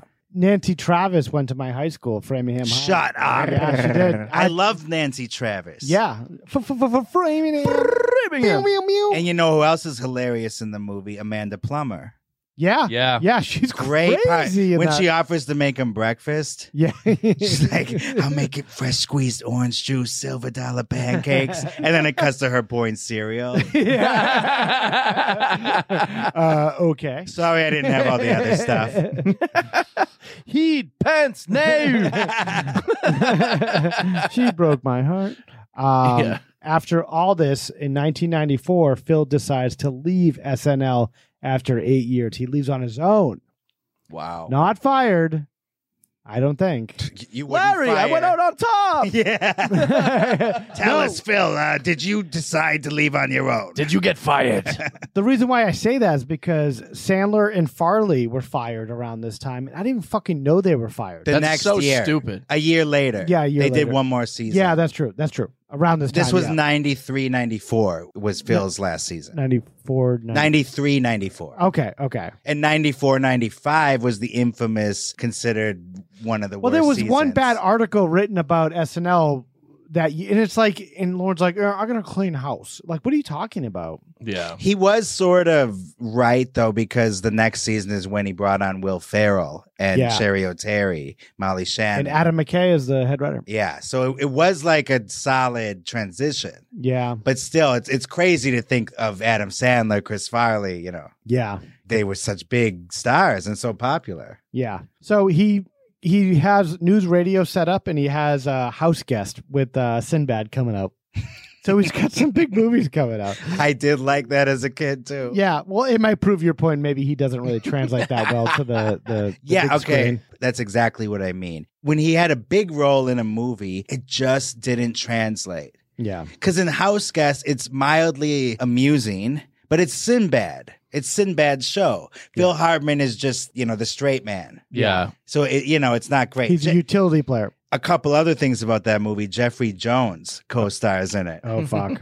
And, it was directed by Randall Miller, who later went to jail for the death on his movie Midnight Rider. Oh, fuck. Yeah. Which is going to be a later episode. Yep. Yeah. So, yeah, either way, Phil's career is on a upward trajectory still after he's left SNL. Meanwhile, Bryn's career, his wife, is going fucking nowhere. She goes on audition after audition. She even got plastic surgery to look younger to start getting better roles. Yeah. Oh, yeah. You can see it on her face. She was getting a lot of plastic surgery. That's true. She didn't look natural. No. But who did? So she was getting angry and angrier and pissed off about Valerie Golino. Yeah. She still looks great, but gray hair. Yeah, natural. So, yeah. So she's getting kind of like perturbed that Phil's still doing well and her career is going nowhere. So she hasn't been able to kind of latch on the back of his kind of train and like do well, which was her theory getting into this marriage, that she was going to start landing roles because he's such a prolific actor and stuff. And I told that story on the postmortem for Alec Baldwin. Okay.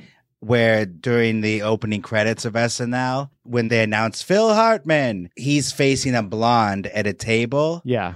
And then he smiles at the camera. You can see her earring moving because it was Bryn sitting there and you see the back of her head and her earring is moving because she kept wanting to show her face on camera. And the director kept saying, no, turn around. Yeah. Like we just want Phil. So she's desperately trying to like, fight it and get on there. Yeah, it's moving because she kept trying to turn around. Yeah. And they finally managed to capture a shot where she didn't ruin it. That must have been a nightmare by turning around. for the PA or whoever was working on that. And think about when it premiered. She's watching it on TV, seeing that she's completely cut out of the opening. Yeah. That's her only appearance on SNL, that earring moving. Oh, she probably tried to get on so many other times, though. Throughout the 8 years. All the time she was trying to. Yeah. And he was trying to make her happen. Yeah. In some ways. Because he brought her on the Howard Stern interview show. Oh, did on he? E. Not the later E show, but he did like a long form interview show around like 92. And he brought her on to make her kind of a personality. Oh, wow. God. Yeah. And Howard asked her about, did you meet any of Phil's ex-wives? And she's like, the first one on the phone and the second one I didn't even want to meet. That must have been Lisa. Yeah, it was. Oh, yeah, she talked to Gretchen. No one even knows who Gretchen, but she was able to talk to. And I looked up her IMDb. Her only 2 movie credits are North. She played a waitress with Elijah Wood. Elijah Wood, yeah, and directed by Rob Reiner. Oh, he got her in there. And then Third Rock from the Sun. Mary. Imagine coming out here and for 20 years and that's all you have to show for it, and dating Rob Reiner and doing a bunch of blow. It's sad. With Andy Dick. Well, we'll get to Andy Dick. Suck your cock. I'll suck your... Yay, Brand, let me suck your cock. Like, wait, what? Andy, I'm a woman. Okay.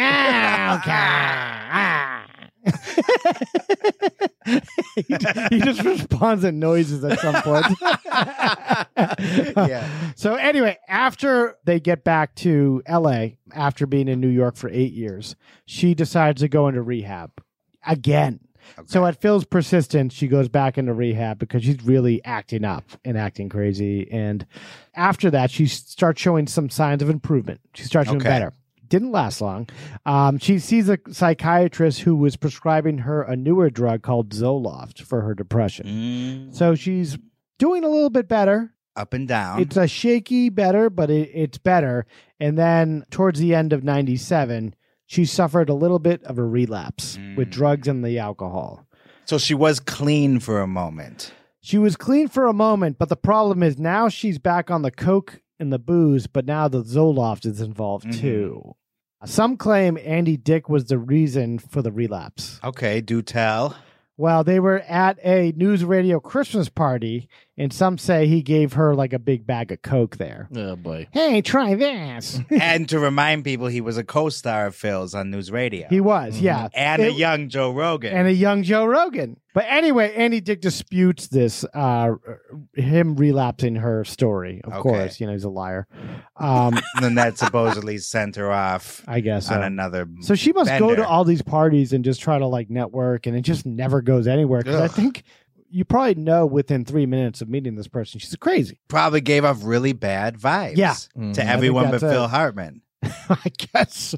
I think he thought he could just, he could manage her. Yeah. Unless you're banging her, she's a nightmare. Yeah. Bryn, even then, she's still a nightmare. Bryn, we loved you in the SNL opening. That earring thing was killer. Yeah. I liked your choice. Or your 2-second cameo in that movie North, which everybody fucking hated and it made no money. Yeah, she was a reason that went bad. This is actually, I have a little clip here of Joe Rogan. I know he's very controversial, guys. Fuck off. But, but this is him talking about Bryn and how her and Phil kind of like what his observation was of their relationship. They say you shouldn't speak ill of the dead, but when they kill your friend and then kill themselves, I think you're allowed to talk shit. Absolutely. Here we go. There's no reverence in death for the bad They had ones. a very combative relationship, and she used to talk shit about him in front of us. Really? Yeah, right in front of him and us. It was just like she would say he's old, and she would, like one time she's talking about her car. Phil was talking about a car. Like Phil was a car aficionado, loved cars. So we were talking about a car. I forget what it was. And then she goes, I love pickup trucks. I want to get a pickup truck. All my boyfriends back home had pickup trucks. And you're just picturing her getting stuffed in the back of this pickup truck by some fucking farmer boy.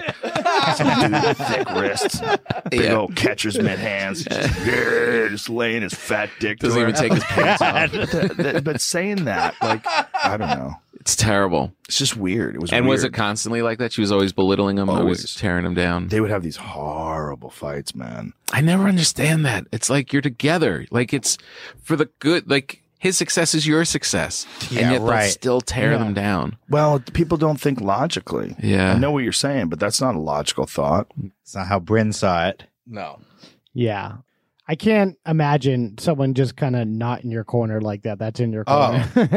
Far from it. So, yeah, that is the nature of their relationship and her. Because I think some stuff came out where she's like, the brother on ABC was like, she's nice, she's a good person. And, they actually had a nice relationship. And then, they loved the kids. And then you just hear that Joe Rogan thing. Yeah. And it's just like, all right, we're hearing two stories here. They both loved those kids. He was a great dad. She was a great mom. You can tell watching these home videos. It's like, yeah, okay. She was a great mom, until she kind of shot dead the father and then herself. With the kids upstairs. Well, we'll get into that. Yeah. So here we are. Anyway, so now that we talk about it, May 27th, 1998. What's Bryn doing that day? So that day she meets up with her friend Christine Zander at Buco de Beppo in Encino. So they're like hanging out there. The little Italian joint. About 10 minutes away from us right now. Well, how you been? Yeah, not too far away. We should go sometime. Let's go. Yeah, I'm game. It sounds good right now. Give me the Bryn Hartman. I'll have with 2 shots. Yeah. Spaghetti and meatballs mixed with Zoloft. Yeah, 2 shots of marinara and a bullet to the head. To your head. So she's there for a while with her friend, and they're just hanging out. I think it was like a producer friend or something. And that she nurses 2 cosmopolitans over 2 hours, which, you know. Not that outrageous. Not that outrageous. Yeah. No, but when you're doing batches of Coke in the bathroom. Well. And snorting Zoloft. Yeah. Batches of Coke. Batches. Here's your batch of Coke. That's Andy Dick. So according to Christine, she was in a good frame of mind. She seemed content. They made plans to see each other the following weekend. So it wasn't like this is all premeditated and like this is what she planned on doing that night. Mm-hmm. The manager of the restaurant confirmed the same, that they seemed okay. They loved Buca de Pepa, I guess, which is, I liked Buca de Pepa. Family style restaurant. I worked at a Buca de Pepa in outside of Boston. They have a Buca de Pepa down there? It was called Vinny T's there. Oh, but yeah, it was the same company. Yeah, I know Vinny T's. Yeah. I have no idea what y'all are talking about. Yeah, we're just talking about East Coast. I haven't been Buca there. de Pepa. Buca de Pepo, they sell, obviously Italian food, but it's family style. So anything you get, if like we order spaghetti, we're getting like 8 pounds of spaghetti. Yeah, it's all coming to you. Yeah. Yeah. It's I don't know. It's like a nicer Olive Garden kind of, I think. Yeah. Yeah. Oh, you guys got to hear this. I just looked up an old text exchange from the 3 of us. Okay. From last summer. And we were talking about this. Mark says, and Bryn Hartman went to Boca de Beppo and Encino. And then I said, for a fun night of drinks, then shot her husband in her sleep. Then Mark's like, yup, maybe there's something in the sauce. We'll have the wait staff take a pic of us. Then Kyle says, you have a bite of ravioli and all of a sudden you got to kill your spouse. And then I said, I heard she did one too many shots that night. Hello. And then Kyle says, hello. No, what the? This is like David Lynch here. Isn't that great? That's a real text exchange I just read. All right. To end it, Mark says, save it for the dash, never mind. Oh, referencing the podcast. Save it for the pod. And we did, and then we rehashed something we talked about kind of a year 8 months ago. later. 8 months later. So after Buca de Pepa, Bryn goes to hang out with her friend, Ron Douglas. Oh, boy. At 10:15 p.m. Who's this Ron guy? Yeah, exactly. He's the guy with catcher's mitt hands and There's a always, fat farmer yeah, dick. he's got the pickup truck out front. The guy she just unleashes all her problems onto. Yeah. Well, what I was going to say before that, she had just celebrated her 40th birthday. Yeah. So she could have been going through some like female midlife crisis thing. Sounds so young now. Yeah, that does. So yeah, after hanging out with Ron at 10:15, they hang out for a while. And let's be honest, I think Ron's, they're bumping lines. Yeah. Probably. It sounds like it, yeah. And I think he like this is the last time he'll bump lines with any married woman ever again. 'Cause what he had to deal with this night is fucking nuts. They were probably bumping uglies, if you know what I mean. Yeah, probably that too. Or he was angling to, Yeah, I'm sure he was. According to Ron, Bryn brought up some marital issues, which means she's talking shit about Phil for like 2 hours straight until he can't deal with it anymore. She goes home at 12:45 a.m., apparently in a rage. Bryn and Phil got in a huge fight about her drug and alcohol abuse when she got home.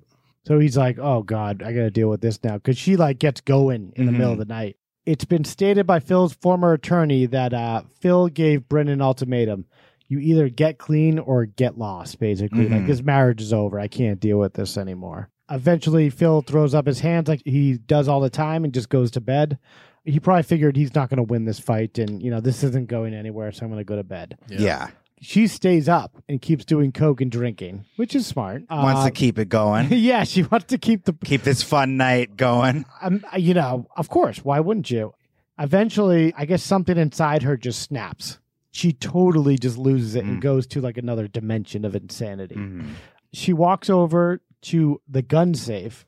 So she must have been conscious enough to actually type in the gun safe code and be able to open it. Yeah. Okay, so it had a code. It was locked It had up. a code. It was a safe. Just make sure the kids can't get it, all that stuff.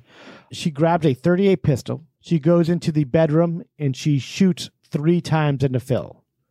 One hit him in the chest, the second in the neck, and the third shot into his head. He died instantly at the age of 49. So he doesn't even know what happened. No. He was just sleeping. No. Maybe, I wonder if he turned like after the first shot and then that got him like in the front of the head, or I don't know. Yeah, he didn't wake up. No, and I wonder if he was pretending to sleep too after the argument, or was he sleeping? He must have been sleeping. Maybe he was taking a pill to kind of put him down, because it was like, 2, 3 in the morning or something at this point. And to shoot him like that is so brutal. Like, let's make sure he's fucking dead. Well, his big move in order to shut her up in the middle of the night would just be to go to bed, and it kind of turned against him. Oh, yeah. He didn't realize he needed to be in a separate continent from her. I know. I don't think he knew the level of insanity he was dealing with here. And I think Zoloft played a big part. They found out later that Zoloft did have things like that where it would turn kind of people crazy sometimes. It is true. I got put on Zoloft during the pandemic. I'm still on it. But when I first got put on, they said, because a lot of antidepressants, the side effect is suicidal tendencies. Yeah. Zoloft's is homicidal tendencies. Oh my God. So they were like, if you feel like a rage coming on or like you want to kill people, like you have to let us know. And I was like, well, that's insane. Did you? No. It's been a fucking lifesaver for me, but it is crazy to think. Like they were saying it happens a lot in people who drink and do Zoloft at the same time. Oh, and I was like, well, I mean, I drink and do Zoloft at the same time, but but Bryn was bound. You two better watch Yeah, it. should we be worried right now? I don't know if I want to go to Boca de Beppo with you. Just a heads up out there, guys. If something goes on, I think you know what happened. Alejandro and I kind of go missing. I think we know. Let's make sure to get this episode out right away. Yeah. But I think not. I don't think you're like an angry, violent person like Bryn was. I think she already had that inside of her. Yeah. And I think once you kind of mess with that chemistry and stuff, it was just a time bomb that was waiting to go off. Yeah. Yeah. Sure. All the people said stories of her just being awful. Yeah, she's just like unhinged. She sounded like a horrible human being. Yeah. I'm not going to sugarcoat it. Yeah, it feels like fuck her. Will you marry me? She's on the shit list. Yeah. Oh, she's on the list. She's at the top of the shit list right now. The ghost of Bryn Hartman is on our shit list. So after killing Phil, Bryn calls Ron back. Ron's back in the picture. Ron fucked up by hanging out with her this night. He's like, didn't we already say goodbye? Didn't I already bang you tonight? Didn't we already have our fun? Didn't you already get stuffed? As Joe Rogan would say, his words, not mine. So she calls him at like 3:15 a.m. and asks him to come over. She claims that Phil wasn't there and left a note saying that he was out for a bit, but he'd be back. Like, okay, 3 o'clock in the morning. This doesn't add up. Ron told her to take an aspirin and go to bed. I think she needs a lot more than an aspirin. Yeah. 20 minutes later, she's banging on Ron's door. Oh, she went to Ron. I think Ron lived kind of close by. Okay. Yeah. See, I never knew that she left the house after that. Ron recalls getting out of bed and opening the door to find Bryn looking like a zombie and muttering, "I killed Phil," over and over. And she said, I don't know why. She was totally drunk, high on coke, fucked up out of her mind, obviously. Wow. Ron still didn't believe she did it. Who knows why, but... Okay, I believe you. Just stay away from me. You said it, Bryn. I believe you. Yeah, where's the gun? So Bryn takes Ron back to her house and and Ron wants to check on Phil just to make sure everything's okay, and he goes upstairs to find him dead. So Ron had to see... Phil dead. Wow. And, the poor grisly Ron, scene. No, I know. I actually did mean it sympathetically towards Ron. That must have been Ron. so horrible, though, to stumble on that. So Ron calls 911 and notices that Bryn locked herself in the master bedroom while he's calling 911. Wow. Police come on the scene at 6 a.m. and immediately head upstairs to get the kids out of the house. So the master bedroom's on the first floor. Kids are up on the second floor. Oh, wow. Cops go to get the kids and bring them out of the house to kind of neutralize that aspect of it, I guess. And they try to get Bryn out of the master bedroom, which is locked, but she's not leaving. At this time, Sean is 9 and Bergen is 6. Mm. I guess the kids thought they heard the bullet shots. They heard the bullet shots. They heard the shots. The gunshots. The gunshots. As they're called. Yeah, the kids heard the gunshots, and then they thought it was just door slamming. Yeah, because that was probably happening a lot, too. Oh, yeah. They probably grew exactly. up with these parents that were fighting all the time. Yeah. As soon as they get the kids out, one last shot rang out behind them, and it was behind the master bedroom door. And it was Bryn committing suicide directly next to Phil's body. I thought she did it immediately. I had no idea Ron was involved and he was the one that called the police. I thought it was like she killed him, freaked out, killed herself. I had no idea the police were there and all this was happening, in such a crazy manner. Yeah. What's going through her head in that bathroom, before she never did getting it. away with this. Yeah. I don't think she was thinking. And then all of a sudden it must have kind of like hit her like right away. Just like, oh my God, I just killed someone. And then I'm going to prison for the rest of my life. And I don't want to do that. Yeah.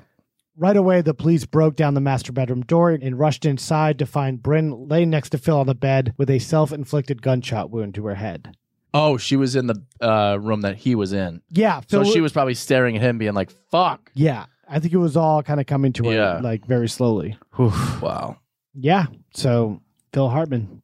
There was a ton of heartbroken comedians out there, like his past collaborators who were just utterly destroyed by Phil's death. Simpsons dedicated the episode Bart the Mother to Phil's memory. It was the last Simpsons that Phil was in as Troy McClure. Yeah. And they retired his characters. Yeah, that was nice of them to do, but that would be crazy if they kept them on. Yeah, it'd be pretty depressing. Hi, I'm Troy McClure. Yeah, exactly. Like a poo. Yeah. I remember being like really freaked out around this time because I was probably 12 years old, but I remember SNL was like one of the only things I was allowed to watch that was like kind of adult in nature. So I knew Phil Hartman, I knew Chris Farley. They both died within 6 months of each other. Yeah. And I remember being like totally freaked out over that. And then hearing this, Phil Hartman got murdered. Like, what? I remember that too. I remember getting home from school and I couldn't believe what I was seeing. It was weird. Like, wait, Phil Hartman was murdered by his wife? Yeah, like this super funny guy that everybody liked. Why would anybody ever be mad at this guy? Exactly. It didn't make any, because his on-screen persona was that of just kind of like, hey, I'm this guy, and I'm like very, free-spirited and things are okay. And just like, there's always a Bryn involved as the culprit. But isn't there? Yeah. Frank Sinatra died shortly before that too. Yeah, you're right. So he was dominating the headlines. Yeah. And then this happened. Just a domino effect of all these people down there. Everyone says, "Oh, it's always in threes," like, or then sometimes it's not. Like, shut up. Then you stop counting. Middle of the road, just fucking people that just want to chit chat nonsense. Yeah. Maybe someone else passed away that summer. Same people that say there's something going around. Okay. We really needed the rain. Thank God we got it. We need it. Yeah. Like when it's snowing in Boston, so we'll say, it'll be fucking 80 degrees tomorrow. Our theme song? That sound bite of that has stunned the entertainment world. I took that sound bite from a Minneapolis news station reporting the death of Phil Hartman. Oh. We begin with a murder investigation that has stunned the entertainment world. Phil Hartman, who gained fame on Saturday Night Live, was found shot dead in his home, apparently killed by his wife, who then committed suicide. There you go. We're getting a breakdown of the sausage factory here. Yeah. How things are made. Yeah. See how it's made. So both Phil and Bryn were cremated, and their ashes were spread across the Santa Catalina Islands. Wow. So we're going back to the Catalina baby. Islands. Let's go. Yeah, he loved Catalina. Yeah, he loved it. He would be out on his boat all the time. He was just a very distant person with his family. He would go off and do his own stuff with his old buddies and stuff. And he'd bring his kids sometime, but I think that was one of Bryn's, maybe legitimate gripes, was that he was off on his own doing this stuff all the time. Sure. He was an outdoorsman, kind of. Yeah. But come on. Get it together, Bryn. No, I know. I'm not saying she should have killed the guy. I'm definitely not saying that. And he was just finally enjoying all the fruits of his labor and years of hard work. Yeah. $1 million to do this commercial and buying a Bentley and getting the boat, for Catalina. You got a Bentley? Yeah. Wow. Good for him. Yeah, good for him. He got to enjoy it for about 5 minutes. A hot second. Ain't it a bitch? So, the kids, Sean and Bergen, were sent to live with Phil's brother and then sent to live with Bryn's sister as a result of a will.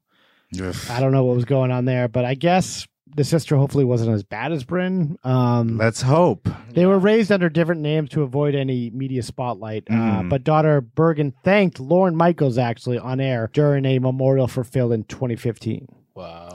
So, and she went to the 40th. Yeah. Bergen did go there. Yeah. So ABC did a special on this actually 2019 on the murder of Phil Hartman. There's a little snippet I wanted to play from the brother Greg. It's my opinion here. I want you guys to hear it, that he's trying to lay the blame on Phil a little bit.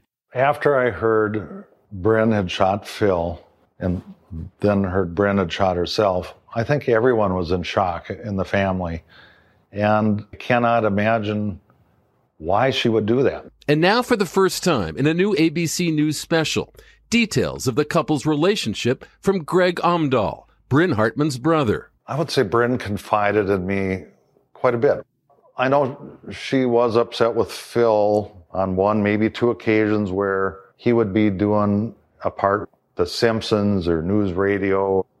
He had mentioned to Bryn that, maybe I can get you a part.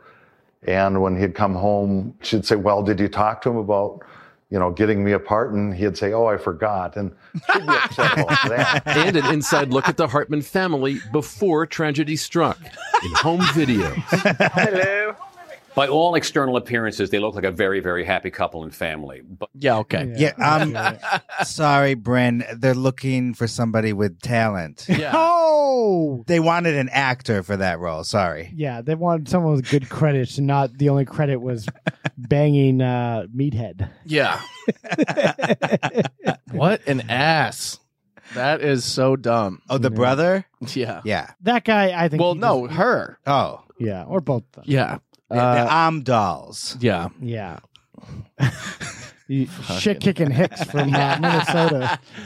With oven mid hands. Oven mid hands. Where does Joe Rogan come up with this shit? Oh, man. Yeah, well, he's come up with a lot of shit over the years. Yeah, and it's getting him into trouble. Still got the money, though. Yes. But for now. Yeah, that's the unfortunate events surrounding the death of Phil Hartman and his wife, Bryn. Did Greg, I see the note here that Greg sued Pfizer for what he believes Zoloft to be the cause of Bryn shooting Phil. Yeah. Did he win or get any money? Yeah, I think it got thrown out of court. Oh, good. Yeah. Yeah, fuck them. Oh, you're saying Bryn did it? Yeah, of course she did. Okay. I think we're in the final thought stage of this because does anyone have their hot scorching take? Kyle thinks it's just Bryn and just 100% Bryn. I'm not going to blame Zoloft for this at all. I'm going to blame Andy Dick more than Zoloft. You own a lot of stock in Zoloft too. Yeah, you're a sure. Pfizer. Yeah, I need to. But also, as someone that takes it, you have some perspective. Yeah. Exactly. I think the cocaine will drive your brain insane. It's a hell of a drug. Cocaine will drive your brain insane. I don't know. It drives crazy people crazy. It drives normal people to have a good time. Wow. So I've He's heard. doing a PSA for Coke here now. Coke is awesome. All right, On the record, Kyle Plouffe says Coke. The more you know. Wow, Coke has cut off his mic. Coke is awesome. So Kyle's pro Coke. Yeah, pro Zoloft. Yep. And pro wrestling. Fuck yeah. He's like a libertarian. More obnoxious somehow. Just kidding. Somehow I don't think we talked about Andy Dick enough. I know I didn't want to delve in too hard on that, but if you have anything, because I have my own history of it with Andy Dick. I'm just messing with you, but I was just going to add that John Lovitz, he didn't replace Phil Hartman, but he came on for the final season of News Radio. Oh, yeah. After Phil Hartman was... Which is crazy because they started at Groundlings murdered. so long before. Yeah. Yeah. He did it as sort of a tribute and just to help out. And they had a very moving episode, by the way. Oh, really? As a tribute to Phil, where they dealt with it head on, and it's very sad. Yeah. No shit. Yeah. I remember watching News Radio all the time. I don't remember the tribute to him. It's I'm there. gonna have to go and watch it tonight. Yeah. And John Lovitz heard about that Christmas party thing where Andy got her back on coke. Yeah. And he, right off the bat, accused Andy Dick of having something to do with her death. So when once he heard that, got on he's set. like, I know that was him. Yeah, and they fought for years. And then in 2007, they had another, scuffle at a bar. Yeah, he fought him. Yeah, he fought him. And then Andy Dick approached Lovitz and said, I put the Phil Hartman hex on you. You're next to die. And so then the next year, Lovitz and Dick got in a physical confrontation at the Laugh Factory. Oh, my God. So John Lovitz basically thinks that Andy Dick has a little bit to do with her getting back on drugs. I believe and it. David Strickland. That's another episode. Yeah, we can't go down that road. Right David Strickland was on Suddenly Susan. Yes. And had a wild weekend with Andy Dick in Vegas. In that which he ended killed with himself. Well, all right. I guess we'll give that one away. Imagine how bad of a hang Andy Dick must be, where people just like, what's a good way out of this? I got to kill somebody and or myself. Yeah. Andy Dick was so irritating. David Strickland hangs himself with a bed sheet so he doesn't have to hear that, hey, got any coke anymore? Doesn't even wait to get back to LA. He's like, I gotta go now. He's like, yeah, I gotta take care of this shit. What kind of sheets are these? Cotton? Can they hold me? To quote someone, let's save it for that pod. Yes. Let's do it. And the final note is, again, Phil Hartman continued his movie streak, posthumously appearing in Small Soldiers. I know. That summer. But Kirsten Dunst. Yeah, it's not a terrible movie. Joe Dante, I like him a lot. But still, it's like, God, that was Phil Hartman's last appearance. Yeah.